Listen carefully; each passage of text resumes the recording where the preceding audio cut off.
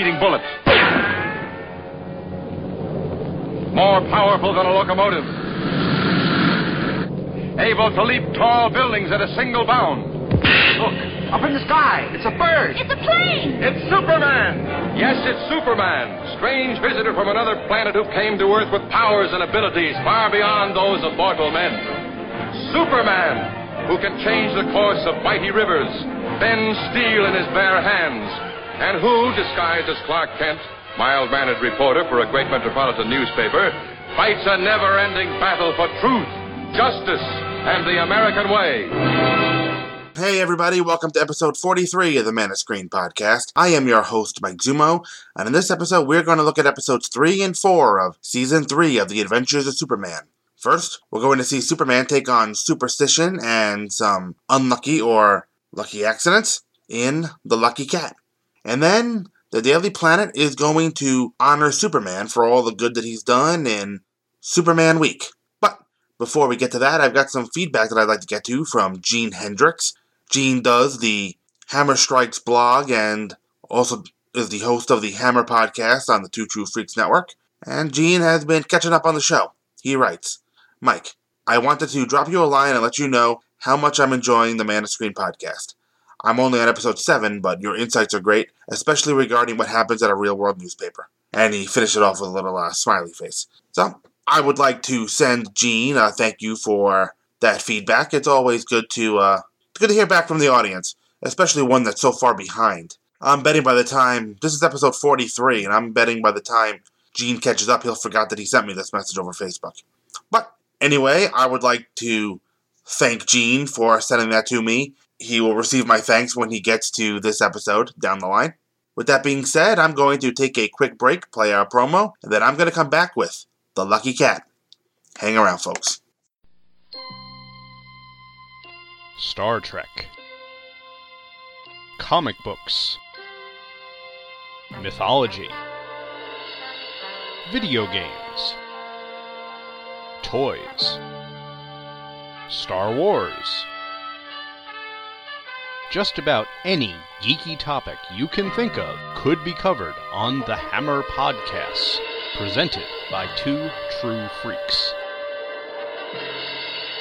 Come join me, Gene Hendricks, for whatever my disjointed mental processes can come up with, and be careful, or you might just learn something before we're done. The Hammer Podcast is available monthly, both on its own iTunes feed and at twotruefreaks.com.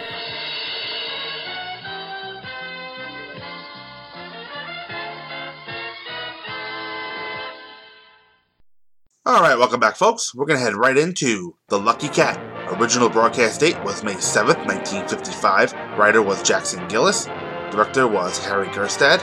Guest cast was Harry Tyler as Mr. Botts, Carl Harbord as Mr. Fredericks, Ted Stanhope as Charlie King, Charles Watts as Bill Green, and John Phillips as the plainclothes police officer. And now for our synopsis, brought to you by SupermanHomepage.com. Our story takes us to 720 Weeping Willow Lane in Metropolis. Stop!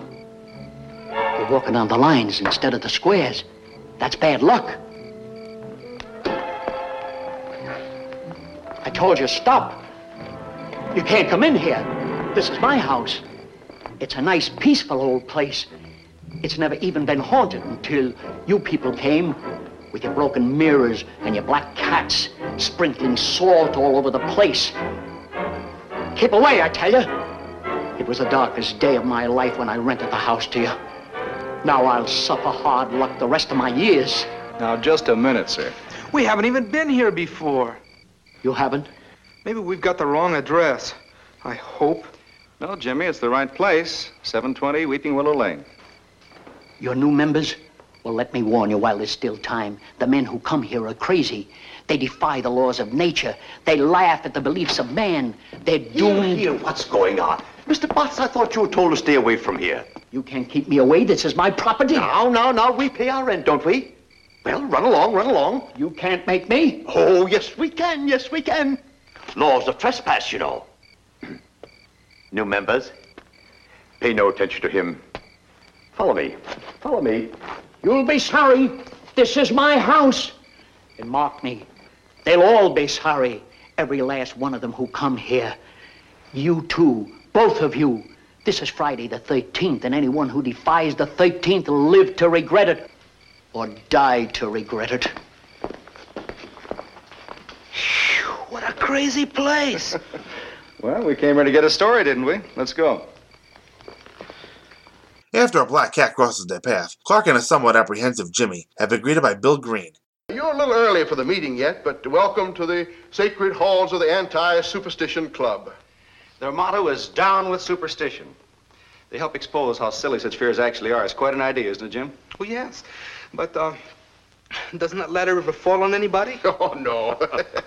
A bunch of the fellows were tired of the luncheon clubs, so we organized a midnight snack club. Just a good bunch of guys getting together to have a little fun.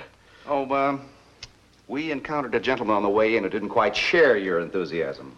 Oh, I'm sorry about that. The landlord, I suppose. He said he owned the place. Poor old coot. His name's Botts. We rented this place from him so we could hold our meetings here. I guess he didn't realize what we wanted it for. Well, he's making some threats, Mr. Green. I think he might try to get even with you. Don't be ridiculous. What can he do? We're all important businessmen, every one of us. Here, take a look at this register. It's just that he's superstitious, that's all. Half cracked on the idea, like so many people. Hates to see us break all these silly little rules. He and many other prominent Metropolis businessmen, including Charlie King, founder of King Chemical Company, formed the Anti-Superstition Society to prove that there is no foundation to many of the things that supposedly create good or bad luck. The meeting will now come to order. 7 years bad luck?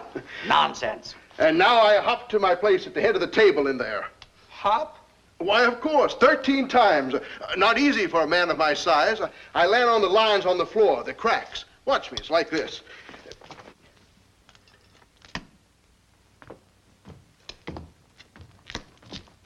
Golly, Mr. Kent, maybe that guy outside was right. These men sure act crazy. Well, Jimmy, there's a certain amount of nonsense connected with any lodge or club. What's the matter? Mr. Green, wait. The support under that floor isn't very strong. Well, if that were true, how could you see it from there? X-ray vision, I suppose. Well, as a matter of fact... Oh, he's just superstitious. He's upset seeing us break so many superstitious rules. They don't deserve to be here. Go on, show them. Show them we're not afraid, Bill. You have to be really tough to be a member of this club. You stay here by the door, Jimmy. Clark runs to become Superman to fix the broken beam in the basement. The Man of Steel places a plank of wood on the broken area. Where were you? Say, Kent, how on earth did you know that floor was going to break through there? Well, just a lucky guess. Don't use that word. Nothing's lucky or unlucky. And besides, you were walking on the lines instead of squares. Well, even if I'd fallen clear through, it wouldn't be because I'd broken any superstition. It's termites, probably. Too much food, you mean? I don't blame the poor fellow. Well, no harm done anyway. Well, gentlemen, I think we've gotten our story now. We'll be running along. Good night. Oh, drop back any time, Mr. Kent, and why don't you let us put you up for membership? You're not superstitious. No, I only believe in the things that men do. Good night, gentlemen. Jimmy? Hi, Mr. Kent. Good night.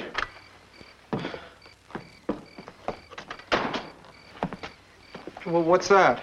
Sawdust, Jimmy. Huh? The stuff that's made when somebody saws wood, and I don't mean termites. Now, somebody wanted that floor to collapse under Mr. Green. As Clark goes to investigate the house rented by the Anti-Superstition Society and report his findings to Metropolis Police Inspector Bill Henderson, Lois Lane and Jimmy intend to investigate the place further. Meanwhile, a mysterious person has crossed out Bill Green's name from the club's registry book. The police will check into the situation, in spite of Henderson's belief that there is no ill will involved. Your guess was right, Kent. The crime lab sent a man out to look over that basement. He said that support beam was sawed just recently. Mm-hmm. Looks like somebody wanted Green to fall through, doesn't it? Looks that way.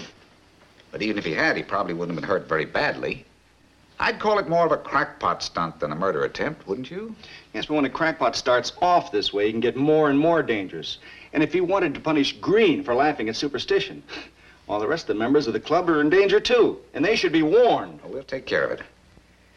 I'll get the membership list from their register. And I think I'll pick up that nutty landlord of theirs for questioning. A match has been lit and placed in a full garbage can in the King Chemical Company as Henderson warns Charlie King of a possible threat to him. As Henderson warns Charlie King of a possible threat to him and the other members of the Anti-Superstition Society. Clark's sensitive ears pick up the sound of the fire during King and Henderson's telephone call. Superman flies at top speed to aid King, puts out the flames with a steam pipe on the wall before they can reach any dangerous substances. Someone obviously wishes to eliminate everyone involved with the Anti-Superstition Society. Lois and Jimmy are looking around the house used by this society. So far, they only find the black cat that serves as the club's mascot. The cat scratches Lois and runs in another direction. The two reporters hear footsteps after they enter the basement. Jimmy hides to surprise the approaching person, only to find that it is Clark Kent. Hi, Jimmy. Oh, Clark, what a relief. We heard you before when we were upstairs in that bedroom.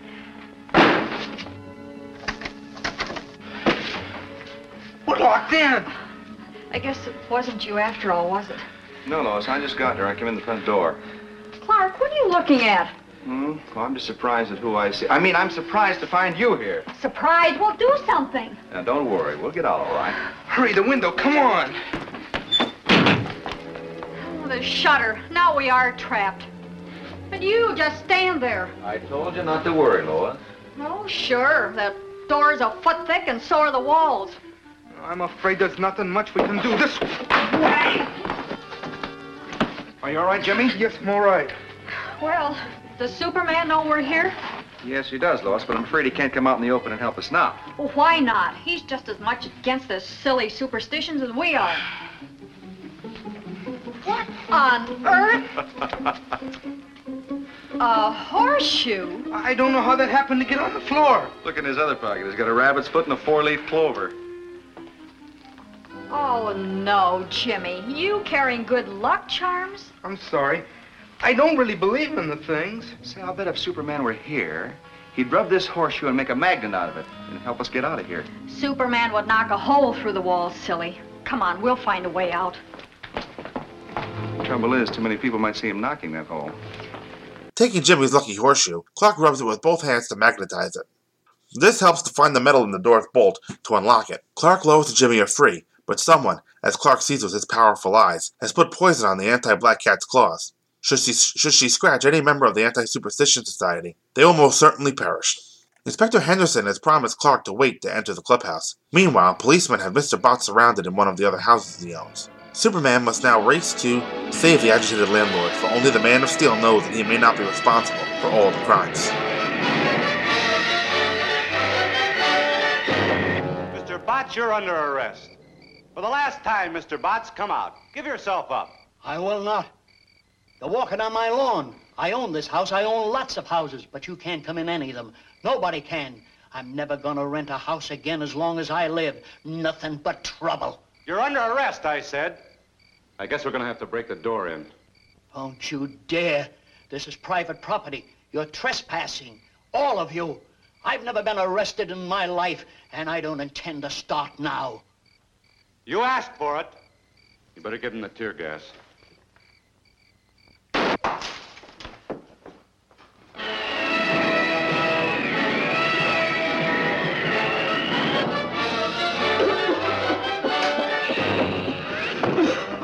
Just hold your breath for a second. I'll inhale the gas.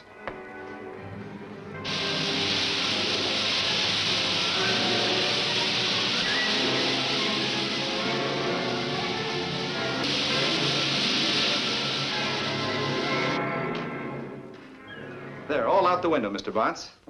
Superman. And don't worry, Mr. Botts, you're not going to jail. In fact, you're not guilty of anything. But there's another man who's been trying to make it look as though you were to blame for everything.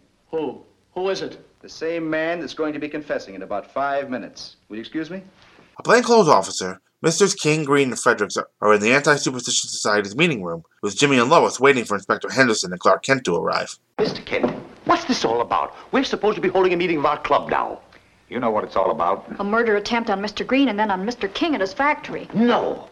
Oh, Inspector, we're not upset by this, so why should you be?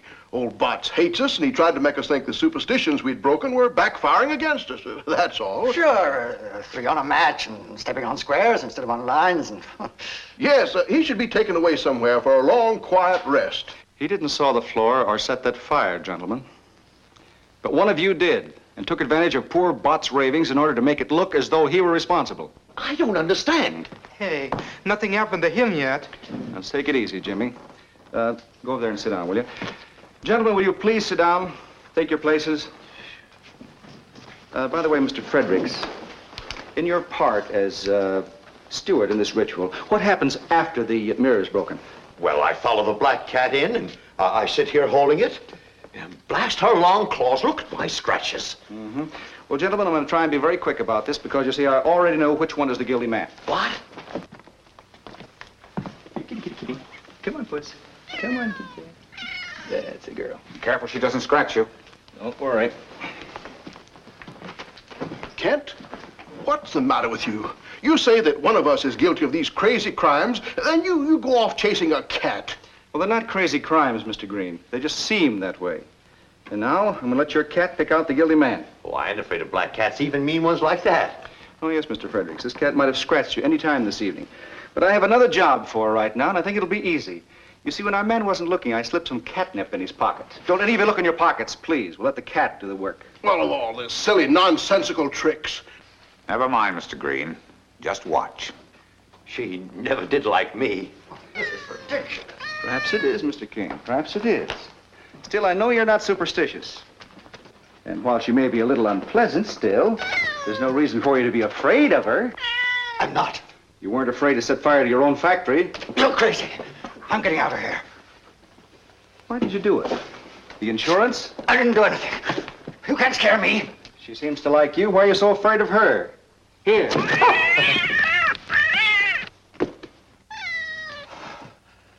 He put poison on her claws.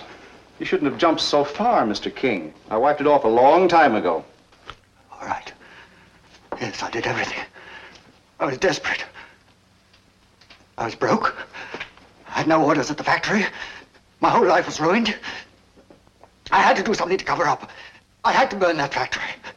If Superman hadn't come along and stopped that fire, I'd have collected $1 million in insurance. I guess we can get the rest of this down at headquarters. Thanks for the confession, Kent.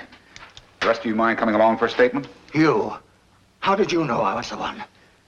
Well, maybe I'm lucky, or maybe I'm Superman. Big joke. You better knock on wood when you say things like that. Come along, all of you.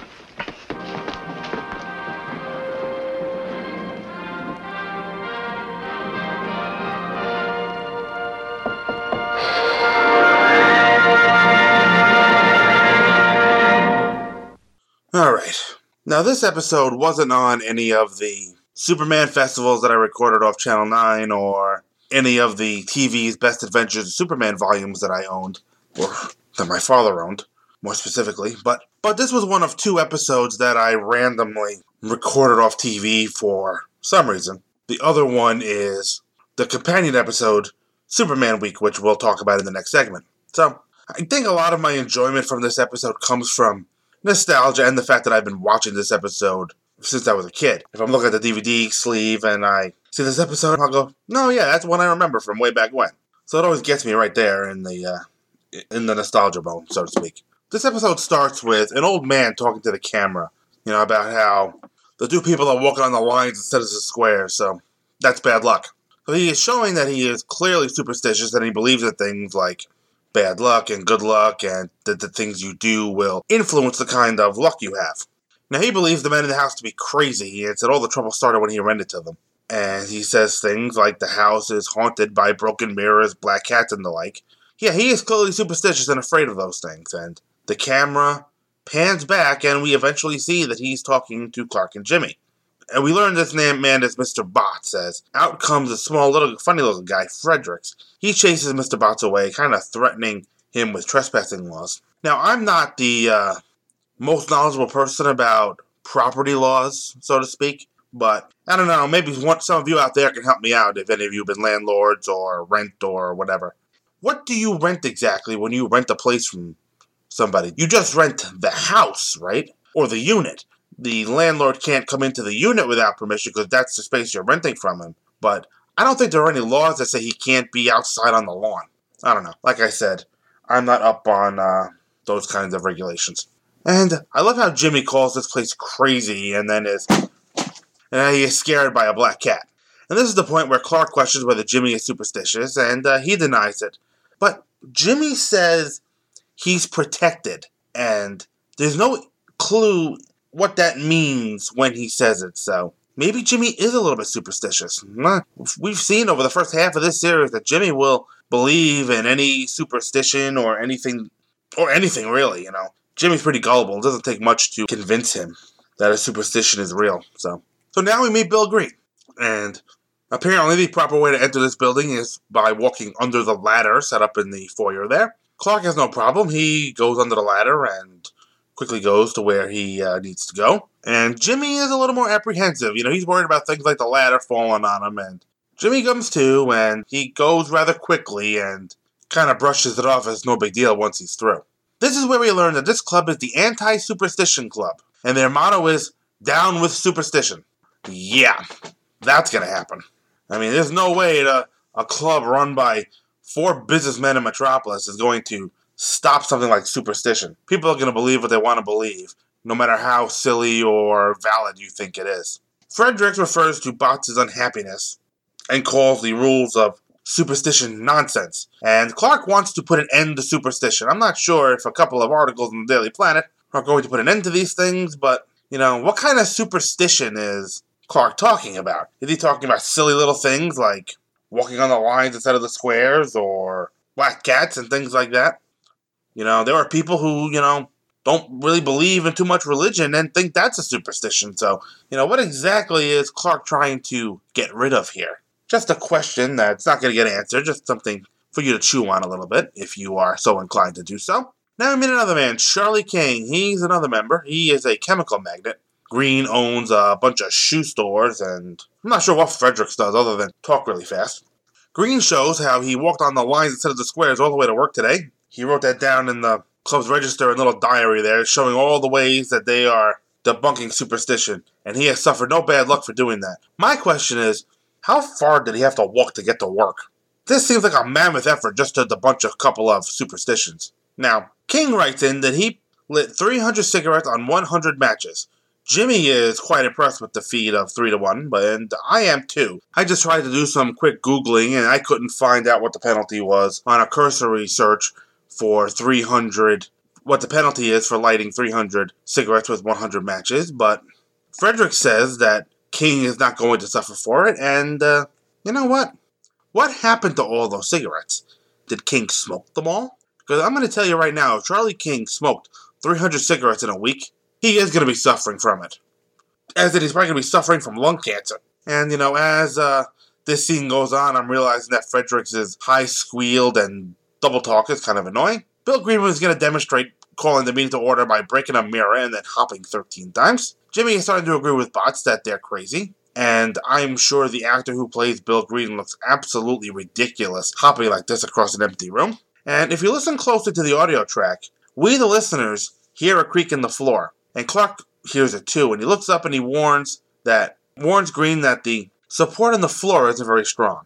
And this just sends King and Fredericks and Green is kind of irritated. King accuses Clark of having X-ray vision, which of course we know he does. Fredericks says they don't deserve to be there, and, Green is quick to point out that they are just upset about seeing them break all the silly superstitious rules. Well, Clark leaves, and he changes into Superman and runs down to the basement, and we find that as Green is hopping, the floor is giving. And Superman finds another piece of wood and props it up against the support beam to hold the floor. Back upstairs, apparently the floor did give a little bit under Green as he fell, and you can see King and Fredericks picking him up. Of course, now they're interested in knowing how he knew that was going to happen, and, Clark just called it a lucky guess. And Fredericks gets upset about hearing the word lucky. He does not like that word. Green suggests termites, while King pats Green's belly.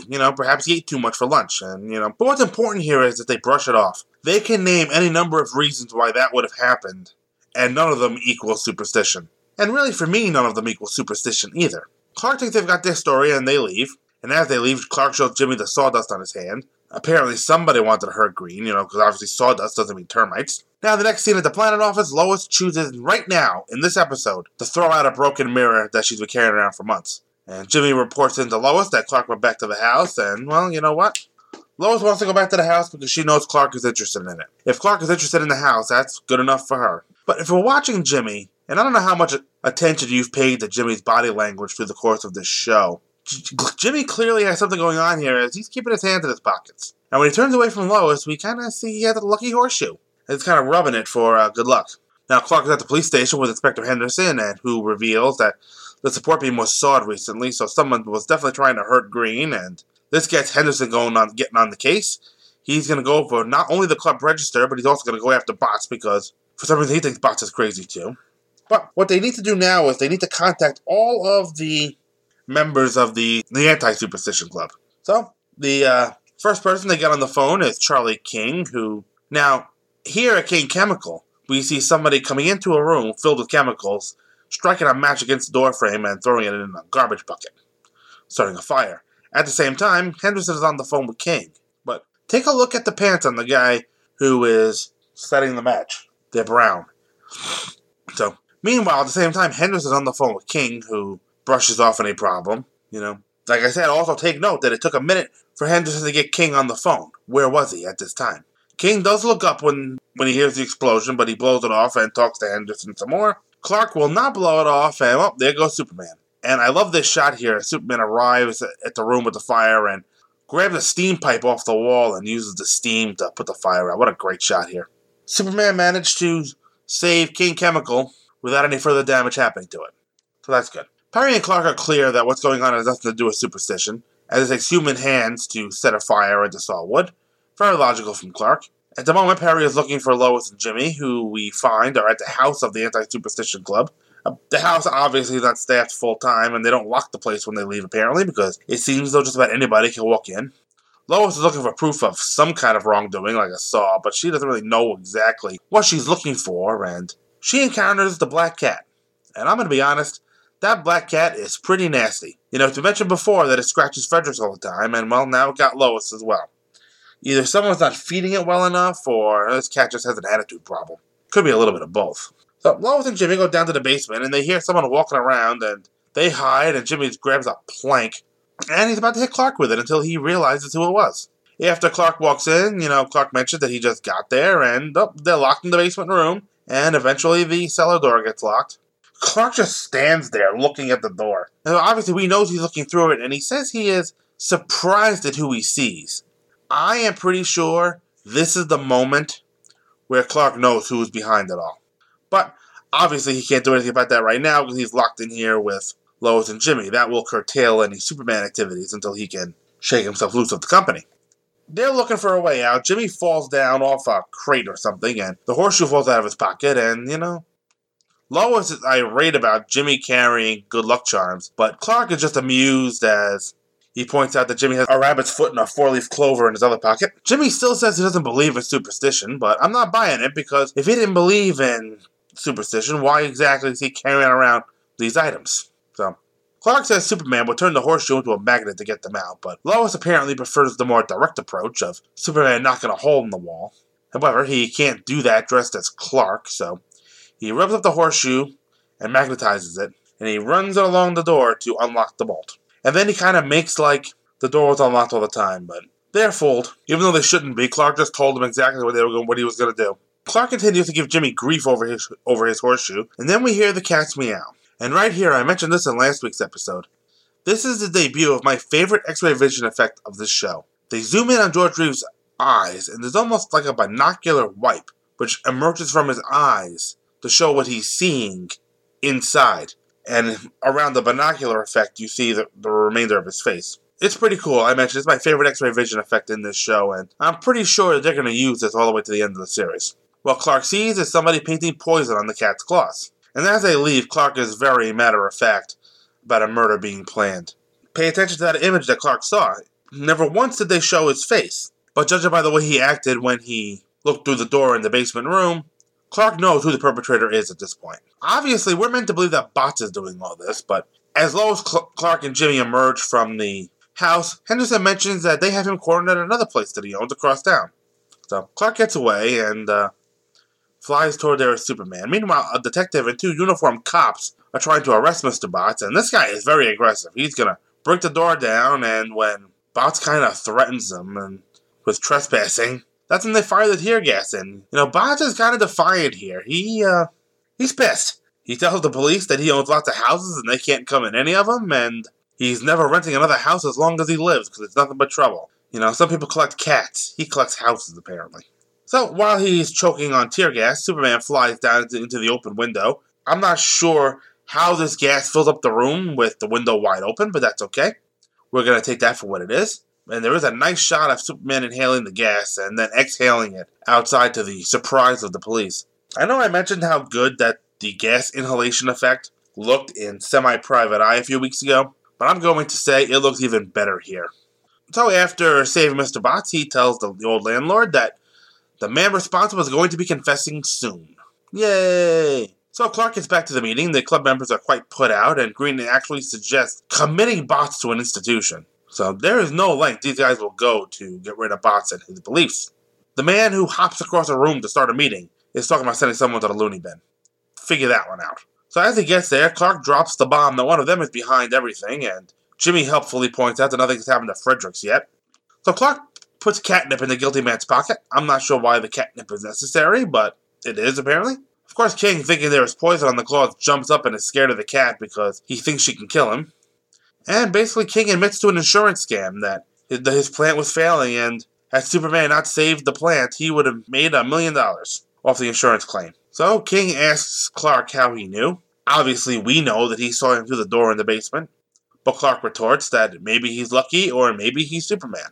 None of us here believe in superstition, so maybe Clark is Superman. And then King makes a retort that if Clark's going to say things like that, he should knock on wood. I thought this guy was against any and all superstition. But apparently he's not. He's okay with knocking on wood. So Clark does just that. He knocks on the wood as the episode ends. Like I said, this is not a bad episode. The concept of the club is absolutely silly and ridiculous. But I still had a good time watching it. And I hope you had a good time watching it. And for right now, I am going to take a quick break, play another promo, and then I'm going to come back with Superman Week. Hang around, folks.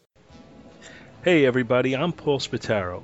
I don't know if you know me, but I'm a regular on Back to the Bins, along with my friends Dr. Bill Robinson. Hello. And Mr. Scott Gardner. Hey, how's it going? Andy's been asking us for a promo for the show for the longest time, and Bill has been writing it for the longest time. Bill, you got that promo written yet?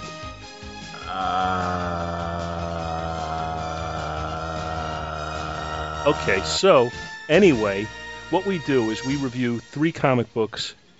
We try to do it every week. Usually it's a Marvel, a DC, and a Captain Canuck book for Scott. So, tune in every week to Back to the Bins to listen to our show. You can find us at twotruefreaks.com. Alright, welcome back, folks. We're going to head right into Superman Week. Original broadcast date was May 14th, 1955. Writer was Peggy Chandler, and director was Harry Gerstad. Guest cast includes Herb Vigran as Cy Horton, Paul Burke as Matthew Tipps, Tamar Cooper as the female artist, Jack George as Vanderglass, and Buddy Mason as the bank guard. And now for our synopsis, brought to you by SupermanHomepage.com. Superman is very busy in both his identities of the Man of Steel and Daily Planet reporter Clark Kent. It's Superman Week in Metropolis. Telegrams are coming in from all over the world thanking the Caped Hero for his various good deeds. He has even posed for a female artist's portrait. All right, Superman. That does it. Think it'll make a good poster for Superman Week? I didn't know a portrait could be so flattering. You're twice that handsome. Don't be so modest. Well, it's not easy to be modest with all the things that have been going on around here this week. I think Superman Week's a wonderful idea. Metropolis should celebrate one every year. Well, now, that's an idea I'll thank you to keep to yourself. All right, but I just want to tell you that it's really been an honor having you sit for me. And I'm sure Mr. Vanderglass, the famous sculptor, will be just as thrilled as I am. Well, I'm the one that's honored, after all. Mr. Vanderglass has made statues of kings and presidents. I hear he's sculpting a bust from photographs of you. Yes, I have a date with him later. He wants to get another look at my face and fill in the final details. Oh, by the way, when you see Mr. Kent, will you thank him for the use of his apartment? Well, I think you can consider him thanked, and thank you for the very fine portrait. You're welcome, Superman. Goodbye. Goodbye, miss.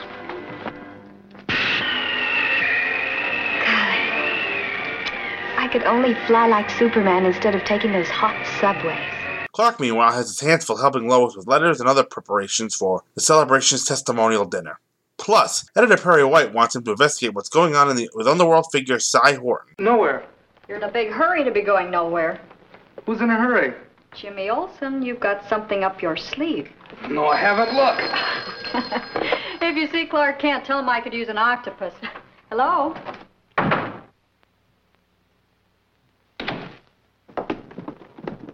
Yes, Your Highness, that's right. He prevented your palace from crumbling in the earthquake. We'd be terribly grateful if you would. Thank you. Goodbye. Well, where have you been? Where have I been? Been doing my bit for Superman Week. I may be suffering under a delusion, but I thought you worked for the Daily Planet. And there's a fellow named Perry White around here, editor-in-chief, who thinks so, too. That's very funny. Great Caesar's ghost. It's about time you showed up. Did you get my memo? No, sir. Oh, here it is. See what you can dig up on Cy Horton, huh? According to the Underworld grapevine, he's up to some big caper. Find out what, staying at 5867 Westlake. And he's a tough customer, so be careful.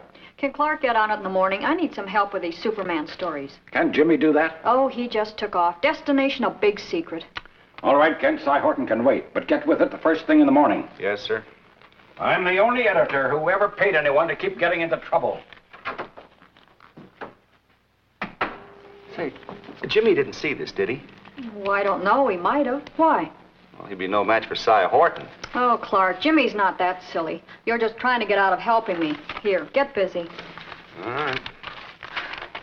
We now go to 5867 Westlake Street, where Cy Horton is hiding with his partner Matthew Tips. The pair of gangsters is lying low until they can plan their next move. Cub reporter Jimmy Olsen, having seen Perry's memo to Clark about Horton, has decided to get the scoop on the criminal. He does so disguised as a telephone repairman. Yeah. Hi. The telephone company sent me. What for?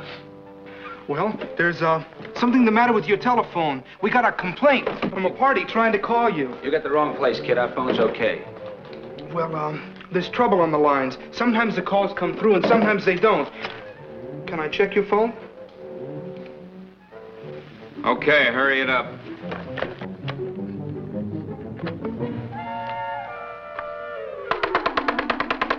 When did the phone company start robbing a cradle? Huh? You're not old enough to vote. I may be young, but I can sure fix telephones. It's a young man's business, you know. While you're here, you can untangle that cord.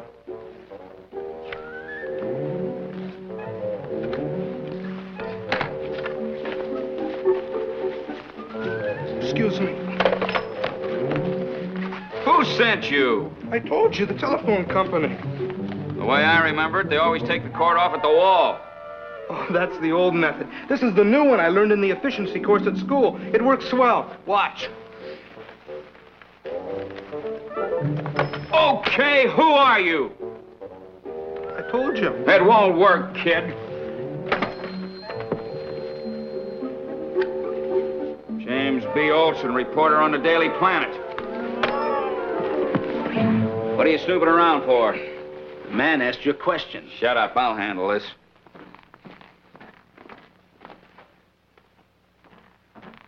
Here.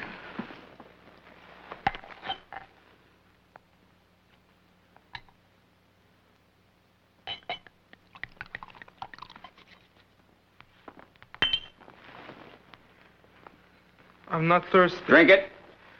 No, thank you. Thank you.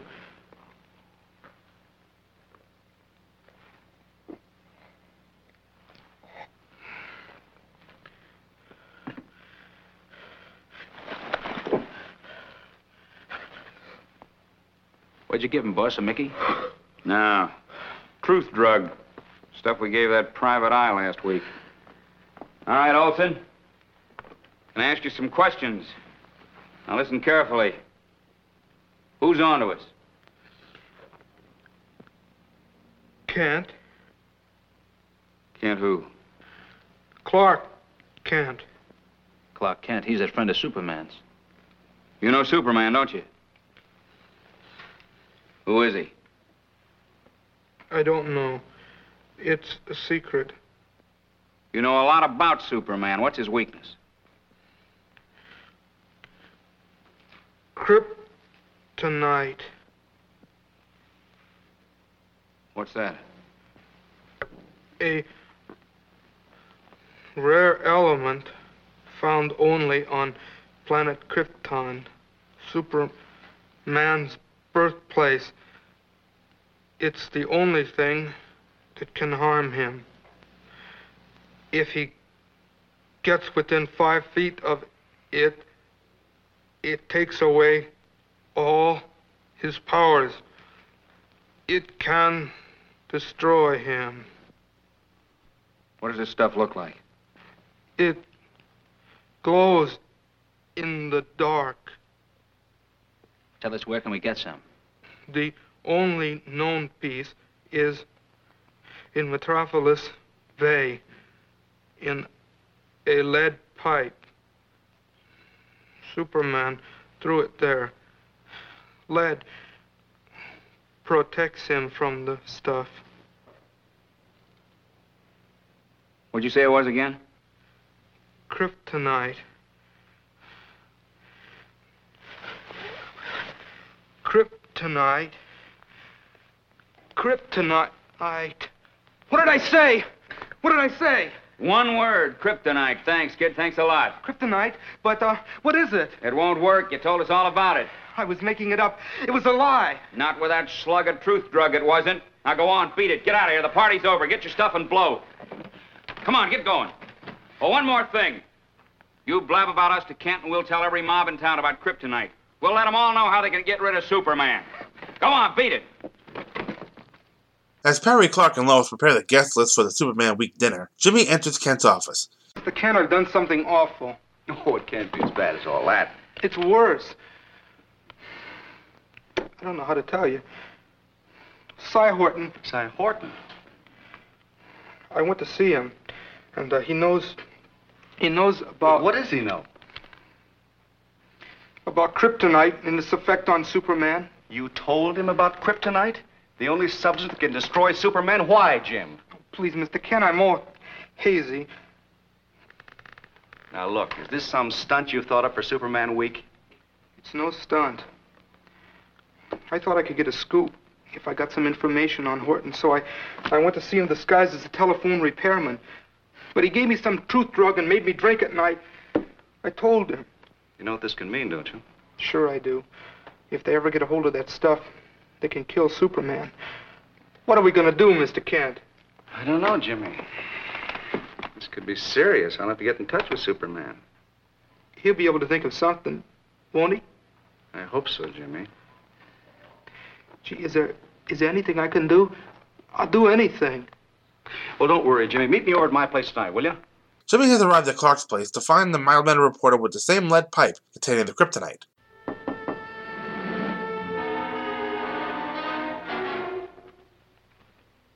Hello, Jimmy. Come in. I know I'm early, Mr. Kent, but I couldn't wait. Did you get in touch with Superman? Yes, Jimmy, I did. What did he say? I'll show you. Recognize this? Yeah. Well, that's the lead pipe Superman threw into the bay with the kryptonite inside of it. That's right. Fortunately, Superman can handle kryptonite when it's encased in lead. But what if it ever gets outside the pipe? Why did Superman fish it out of the bay and give it to you? Well, Jimmy, Superman has a plan. In fact, he's setting a trap. If you set a trap, you've got to have bait. He has, Jimmy. This. You get it, will you? Okay, let's have it. I don't know what you're talking about. The kryptonite. We heard you talking. Where is it? Kryptonite? What kryptonite? All right, that's enough of the cute bit. You two, mister, get him up. I'm tailing your young friend here, but I didn't think it'd pay off so soon. This is a lead pipe cinch. Come on, let's go.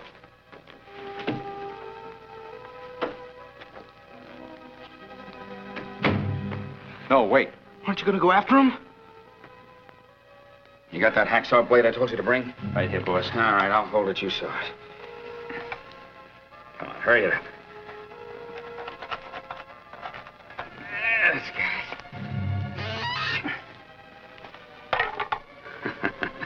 Once we get this kryptonite within 5 feet of Superman, he's a dead pigeon. No, Jimmy, I'm not. Golly, what'll Superman do now? I don't know, Jimmy.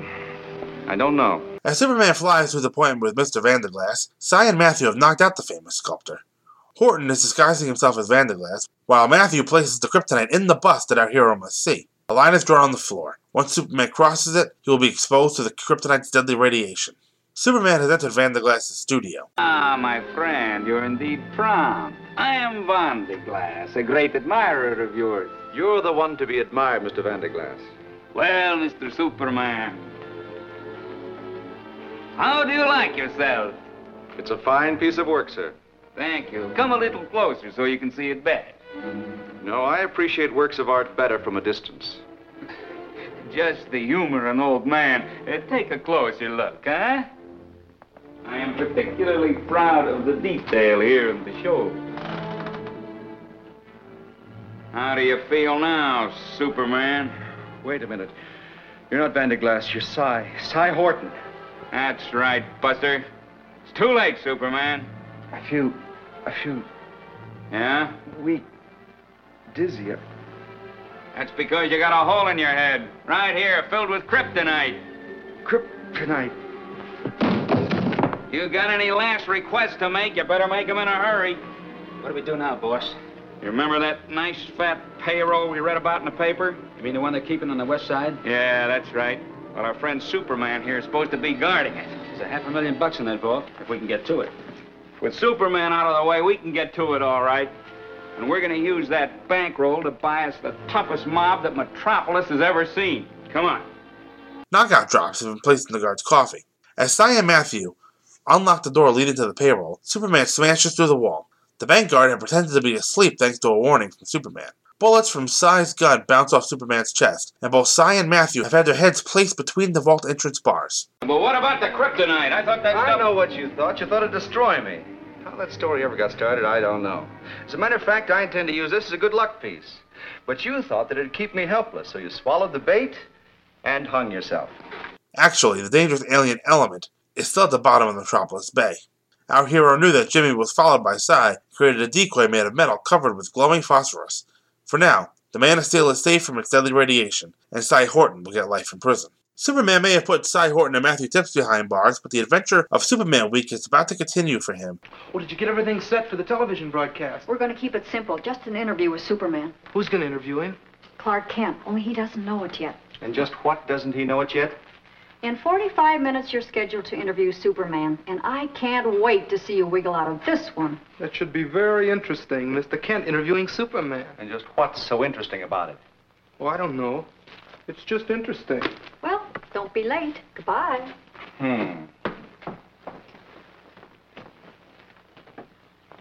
Lois and Jimmy are watching the television in Clark's apartment. They hear Clark's voice interviewing Superman. What they don't know is that a tape recorder is asking the questions of the Caped Wonder. Plus, Mr. Vanderglass' sculpture of the Man of Tomorrow is dressed as Kent. Now we'll find out once and for all about Clark Kent and Superman. Hello, citizens of Metropolis. I'm Clark Kent of the Daily Planet. They've asked me to interview Superman. I thought he should have the stage to himself, so that's why we set things up this way. So here he is, Superman. Thank you, Mr. Kent. It's a pleasure to be here. Tell me, Superman, what do you think of Superman Week? I'm proud to have a part in the wonderful and worthwhile things that have been done this week. The Camp for Boys, the Home for Underprivileged Children, the Home for the Aged, and the Foundation of the Blind. And I'm very grateful to all those who work so hard to raise the funds. And I'm proud indeed to have them named after me. I know you're very busy, Superman, so I'm not going to keep you. There's a car waiting at the door to carry you in the parade, which is being held in your honor. Thank you again, and goodbye. And now our cameras take you to Metropolis Boulevard, where the Monster Superman Parade is shaping up. I really thought we had him this time.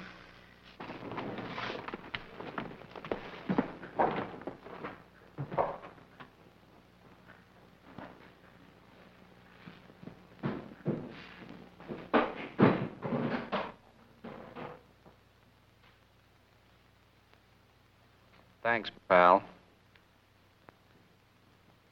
Like I mentioned in the previous segment regarding the Lucky Cat, the TV station that I used to watch The Adventures of Superman on usually ran the show in an hour block, so 2 episodes a pop.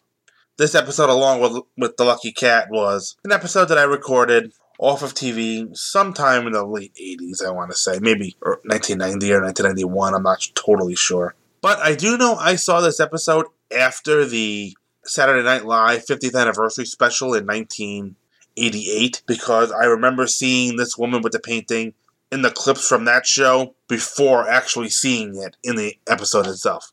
So, this episode starts with George Reeves in his favorite Superman pose, hands on his hips, while the painter paints a portrait of him. Superman is showing his humility here by asking the painter to keep her desire for an annual Superman week to herself. He is clearly uncomfortable with all the attention that he's getting, and this is something we see from Superman quite a bit over the years, that yes, the Man of Steel is a public figure and all that, but he's never quite comfortable with that reality. It's true here, it's true in the Christopher Reeve version. Dean Cain's Superman was like this. Saw a little bit of it from Henry Cavill's Superman, and we saw it a little bit with Tyler Hoechlin's Superman when he appeared on Supergirl. So, you've even seen it in the comics. Superman always kind of failed to see himself for the inspiration to people that he really is. Superman, as Perry White said to Clark in Superman the movie, he's got bags of humility. In addition to getting his painting made, we learned that he's going to sit later for Mr. Vanderglass to make a bust of it. Lois, meanwhile, is collecting testimonials for Superman Week, and apparently he saved the Rogers herd of elephants, which is nice. And one thing I'm wondering here is why exactly Lois is working in Clark's office. She does have an office of her own, but I don't quite understand why he is. Jimmy has read something on Clark's desk, and he takes off, but before he does, he puts the note back on the desk. And this is where we learn that Cy Horton is free, and there is some concern about Jimmy, who put the telegram on his desk as he left. Perry had come in earlier and wants Clark to deal with Cy Horton, but he kind of puts that on hold while they're dealing with all the Superman Week stuff. But apparently Clark is worried about Jimmy, and we're going to learn that Clark has good reason to be because Jimmy's heading over to Cy's place. And here we see Herb Vigran again. We see him quite a bit. We saw him last, as I recall, in Jimmy Olsen, Boy Editor, playing the role of Legs Lemmy. We also saw him play the role of Mortimer Murray in No Holds Barred. So this time he's playing solitaire, and there's that comedic music we heard in Time Machine. Boop, boop, boop, boop, boop, boop. That oboe and clarinet that Bob mentioned last week. So here comes Jimmy with a fake mustache checking on the telephone. More of that great physical comedy that started in Season 2 when he broke into Mr. Wayne's office in the big squeeze to try to sell a vacuum to get some information. So Jimmy pretends to be a phone repairman, and there is some great physical comedy here where Jimmy is kind of just tapping on the phone, trying to do something. He tries to untangle the cord and kind of pulls it and has the phone swing like a top. And, Cy is watching this, and he is not exactly buying it. He spots Jimmy's youth, and eventually he just kind of rips the mustache off and figures out something is up. If you watch Jimmy bang on the phone with the back end of a screwdriver and unravel the cord by just kind of separating it like you would pull a piece of braided hair apart, just judging from those two things makes you realize that, this guy is not working for the phone company. At least not any phone company that you want to get phone service from. So he rips off his mustache, throws him on the couch, and this is where they find out he's Jimmy Olsen. And the first thing they do is hit him up with some truth drug. And some water, I guess. I like how Jimmy at first refuses the drink, says no thank you, and then as the gun comes out, he kind of changes it straight to thank you. So at least he's polite about it. So Jimmy does some shaking, and he is under the influence of truth drug. They don't actually say it's sodium pentothal, but it's truth drug. That's as far as we need to go for the purposes of this episode. Nope. Horton asks Jimmy about Superman's weakness. Remember back in The Defeat of Superman when Jimmy swore he'd never tell anyone about kryptonite? Well, he's telling someone. So Jimmy tells Cy about the kryptonite and that Superman threw it into the bay during the aforementioned Defeat of Superman episode. So that makes this episode kind of a quasi-sequel to that one, as this is one of the few episodes that calls back to a previous one. It happens twice in the series, and ironically, both deal with kryptonite. Somewhere down the line, I'll get to the Deadly Rock, which calls back to Panic in the Sky, but that's a story for another episode. So Lois and Clark are still working on Superman Week stuff when Jimmy comes in and asks to talk to Clark about something, and, then Jimmy kind of spills his guts about what happened. He thought he'd get the scoop on Horton, Jimmy's heart is in the right place, but, like I said about Jimmy, all heart, no head, and he screwed up. Big time here. Now Clark is at home as Jimmy shows up early because what he's done has been eating him up inside pretty well. What it should be. Jimmy is supposed to be Superman's pal, and he could have just as easily signed the Man of Steel's death warrant with the information he gave out. Although I will say this, Jimmy just said in the bay. how big is the bay? I mean, a bay kind of sounds pretty big. You know how hard it must be to find a lead pipe under the water? Ugh, impossible. But that's neither here nor there. This episode makes it think like anybody can just kind of walk to the bottom of the bay and get the kryptonite. But apparently Clark has the pipe, and he tells him that Superman is setting a trap. Cy Horton and Matthew get the pipe, and for some reason they cut it outside of Clark's apartment. You would think they'd have gone to wherever it is they're going and cut the pipe there, but, these guys aren't winning any Criminal of the Year awards. And, here's something funny that I mentioned when we get back to the Daily Planet office the next day. Jimmy makes a comment about everybody kind of rushing around, and Clark points out that it's all because of Superman Week, which he was apparently against. Apparently Clark didn't want to honor Superman for the work that he's been doing. Again, that kind of speaks to the Man of Steel's humility, being that Clark is Superman. He feels kind of uncomfortable with the attention being heaped upon him. So Cy and his henchman Matthew march right into Vanderglass' studio, and they knock him clear out and leave him behind the couch. They put the kryptonite into the back of the sculpture's head, and they're going to move ahead with their plan here. And after Matthew was done with the kryptonite, here comes Cy Horton, dressed as Vanderglass. He takes a piece of chalk or something, and he draws kind of a 5-foot line away from the bust to indicate where Superman must cross. Once he's within that line, Superman will be out of their hair forever, meaning D-E-A-D, dead. And they can do this because the Daily Planet has done a great job of making this possible, letting people know where Superman is going to be and when. So eventually Superman comes in and he stands far away from the sculpture for some reason. And this is where I'm guessing he realizes that Vanderglass is not actually Vanderglass, although he doesn't mention it until later.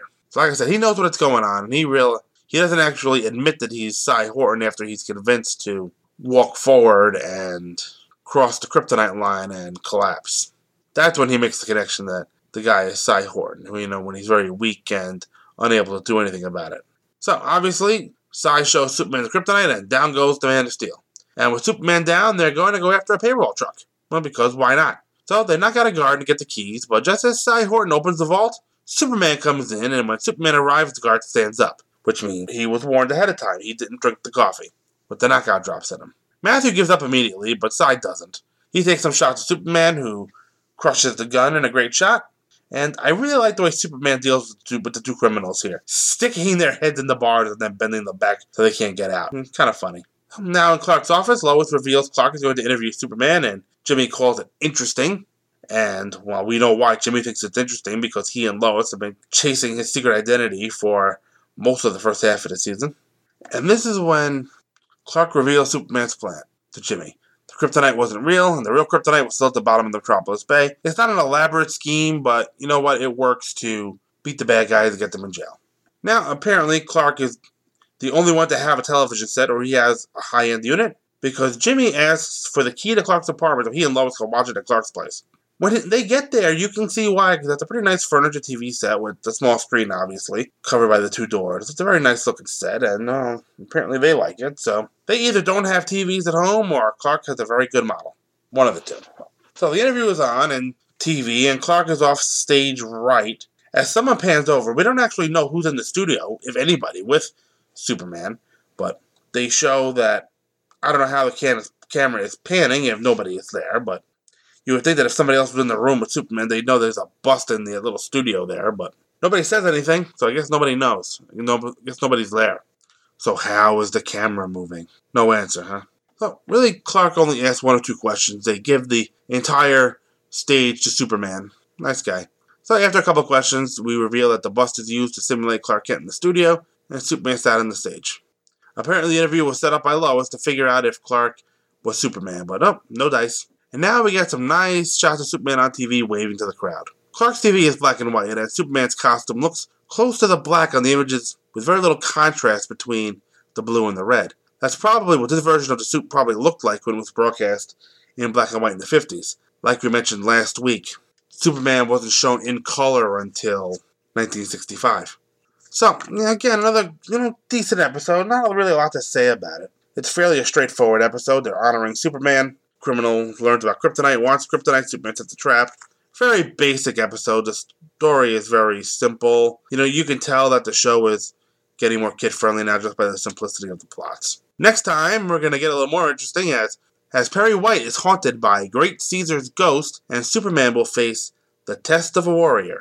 If you have any thoughts on this episode or any other episode I've done, you can send me some feedback at manofscreen@gmail.com. You can find the show on Facebook I have a Facebook group where a bunch of us talk about Superman and these shows, and you can find that by putting Man of Screen Podcast into your search feed. And I'd also highly encourage you to leave me reviews on both iTunes and Stitcher, as reviews in those will help me with the search engines and help other people find the show. If you're interested in any other podcasting that I do, I am also a regular on the Fear the Walking Dead cast on the Two True Freaks Internet Radio Network. As of this recording, we are still covering the 7th season of The Walking Dead. So, this is Mike Zumo. Thanks for listening, everybody. Have a good one. Bye. Don't miss the next thrill-packed episode in the amazing Man of Screen podcast. The Man of Screen podcast is produced by Mike Zumo, and all opinions on the show are those of Mike Zumo and his guests, and no one else. All music and sound clips used in the making of this show are for review purposes only, and no copyright infringement is intended. All trademarks are copyright their original copyright holders. The Man of Screen podcast is a member of the Superman Podcast Network and can be found at www.supermanpodcastnetwork.com. The homepage for the show is manofscreen.podomatic.com, and you can email the show at manofscreen@gmail.com. Thanks for listening.